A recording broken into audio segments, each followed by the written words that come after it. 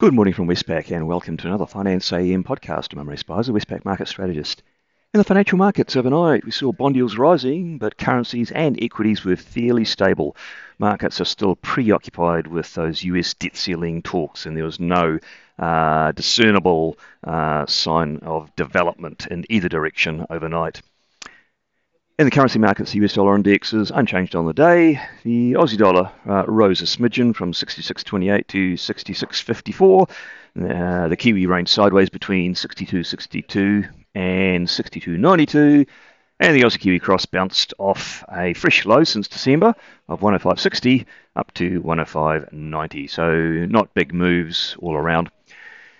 In the interest rate markets, US two-year Treasury yields rose from 4.22 to 4.34%, and the 10-year yield rose from 3.64 to 3.73%. Still somewhat unnerved by the prospect of no agreement on these debt ceiling talks.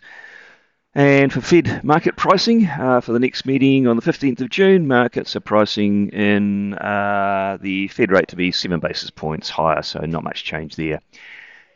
In Australia, the three-year government bond yield rose from 3.29 to 3.34% overnight, the 10-year yield from 3.58 to 3.64% overnight.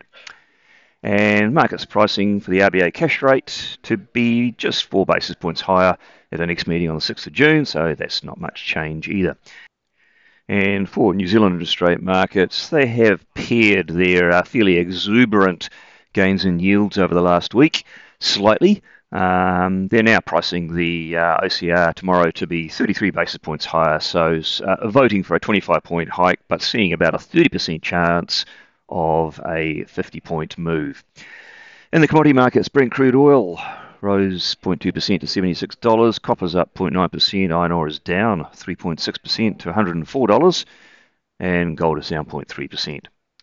Bits and pieces of economic news out overnight, none of it really market moving, but we had a mix of Fed speakers.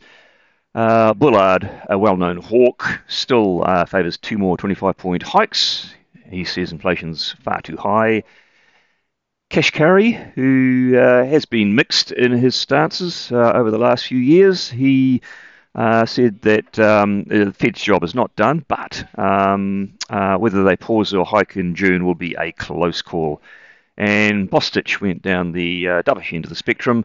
He preferred to remain on hold in June. He said things work with a lag, and they want to see that cumulative effect coming through, and he thinks that they are.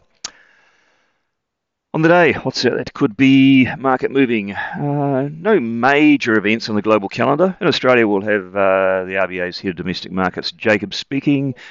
And for major jurisdictions around the world, we'll have the monthly update to manufacturing and services PMI. So that'll give us a pretty good update on activity in global economies. Well, that's it from me today. Thank you for listening. I'll be back again same time tomorrow morning.